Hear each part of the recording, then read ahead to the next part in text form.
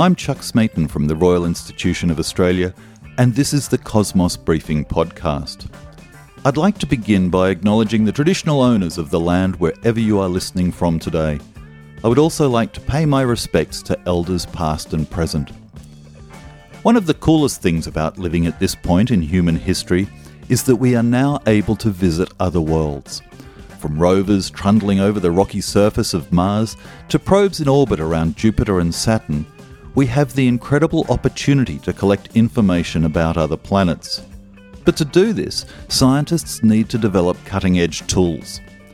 A team at RMIT University in Melbourne has just developed a miniature radar device that will help us see below the surface of the Moon and Mars. We speak to one member of the research team today, Honorary Professor James McNay. Today's interview is hosted by Cosmos journalist Lauren Fuge. So James, tell me about the capabilities of this new radar device and what it might actually be able to see. Okay, on the Earth, it was developed to see minerals for mining companies, and they also needed it to be small so you could stick it on a drone or unmanned aircraft. So that was the original idea. But because it's small, it's ideal for space. And some of the things it can see is ice, for example, buried tunnels, minerals, all sorts of things. So anything that's underground, you've got a chance to see as long as it's different from its surroundings. Mm-hmm. So can you explain to me how the device actually works? Yes, it sends out an electromagnetic wave, just like a radio wave. Except instead of being continuously running, it's pulsed, so it sends out blips. And these are reflected back. And just like weather radars work, for example, that you might see on your computer, which reflect off rain coming down in the sky, this works at a lower frequency and reflects, sort of penetrates the Earth and reflects everything, comes back, and a very sensitive receiver sees it. Mm-hmm. Sees the reflection. Okay. So how does this work differently from other radar devices? Does it have an advantage over other radar devices? Definitely. Most radar devices use electric dipoles.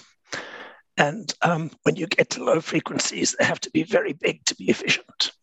So at the 10 megahertz range, which you need to see quite deep into the Earth, the size of the electric dipole antenna would have to be about 15 meters long. And 15 meters is pretty big, right? You need sort of a couple of them. And you obviously can't put them on a drone, a small drone. They do use things that big in space, but only in orbiters. They can't use that on rovers or landers. So we replaced those electric dipoles with a magnetic sensor, which is very much smaller. And so serendipitously, it turned out to be much more sensitive too, and could actually see deep, much deeper than we expected. Cool. Okay. So I know you've just received a grant from the Australian Space Agency in order to further develop the prototype of this radar device. Tell me a bit about that initiative and what you're going to use the funding for. Okay, so because we're somewhat inexperienced in space, one of the first tasks we have to do is find the right people with the space knowledge as to how to space harden equipment so it's got a chance of actually working, because it's very expensive to stick these things up into space. You need to be sure they're going to work there, not just on the ground. So that's the first task. The next task is we're trying to improve our transmitter. It works, but it's not fully functional, you might say, so some of the funding's going to that. Then we need to test our gear over some lunar analogs. One of the big problems on the Moon, if humans go there, is all the micrometeorites coming down and solar charged particles. The radiation from the sun and from the cosmos is actually dangerous long term. Plus, during the day, it gets up to boiling water temperatures on the moon, and at night, it's minus 150. So you need good shelter. And one of the best ways of doing this is to use existing tunnels, which these lava tubes. So in Queensland, there's the Undara lava tubes, which are believed to be very similar to the ones that are seen on the moon. You obviously haven't seen them properly, but they've just seen evidence for them.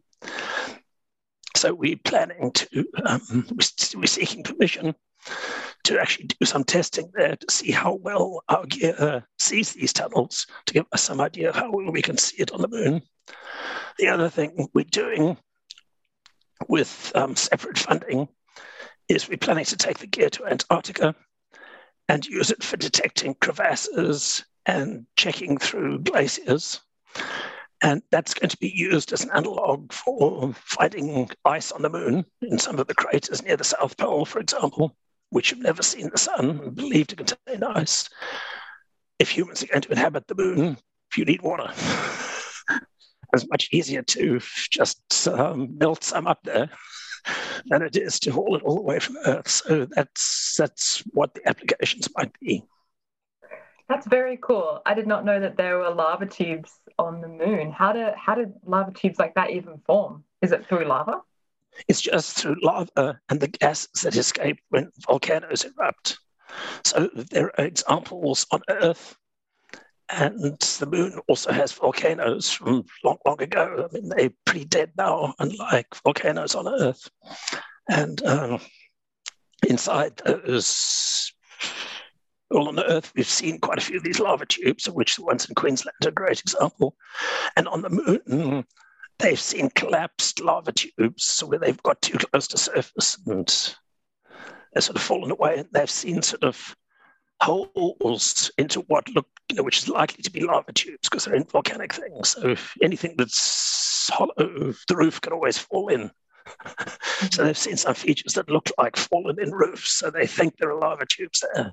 So the idea of the radar would be to map these things out so you know how big they are, how deep they are, and where they are for future missions. Do we even know how far below the surface they are? To be useful, they have to be pretty close to surface. We're not going to dig down 100 meters to find one. Unfortunately, the closer they are to surface, the easier they are to find. So they're likely to be sort of tens of meters down and sort of tens of meters of, just because the surface of the moon isn't flat. So there's quite a big slope. So if you find the start of a tube and you just head into it, the chances are you go underground, even if you, without having to go down, just like river caves on Earth. Mm-hmm. So how would this radar device actually practically be used on the moon or on Mars? Would it need to be attached to like a rover or like a spacecraft or something? Yes, we can potentially put one in an orbiter, which is how they've discovered ice on Mars using conventional radars. Those don't get very high resolution, so you wouldn't be able to see tunnels with that, but you could certainly see ice. To see the tunnels, we're going to have to get quite a lot closer to the surface. So we'd probably attach it to a rover. So instead of having tens of meters of antennas sticking out of the rover, we just need 30 centimeters. So our antenna is that big and pretty easy to attach to a small rover. So obviously you're looking at analogs on Earth to figure out kind of what you can see on the moon or on Mars. But what other work needs to be done before this radar device is ready to go to space? There's quite a bit of testing to make sure it works. Then, because it actually emits a lot of electromagnetic radiation, we have to make sure it's compatible with the communication systems. There's no point in installing our device if it blows up the radio channel they use to talk to Earth. So there's quite a lot of testing and sort of integration into existing payloads. Now, that's not going to happen in this first grant. What we're getting in this first grant is getting ready for that, getting our gear ready to be integrated into something like a rover or a lander, potentially getting to the moon in 2023 type of thing. So we've got a bit of time to get it ready. 2023 is still pretty close. That's a short timeline. Yes, particularly if we locked up most of the time, as seems to happen these days. Well, thank you so much for the chat, James, and good luck getting this radar device to the moon or to Mars. Thanks very much. We hope you've enjoyed listening to this episode. Remember that you can head to cosmosmagazine.com via the link in the description for more great content. You can also subscribe to Cosmos Magazine, Australia's only science print magazine, and Cosmos Weekly, our online subscription-based deep dive into the biggest issues. You can watch and listen to all our Cosmos briefings via the link that you'll also find in the description. And remember, if you support science and its communication, please support our work at the Royal Institution of Australia. I'm Chuck Smeaton. Today's interview was hosted by Lauren Fuge, and our executive producer is Catherine Roberts. Thank you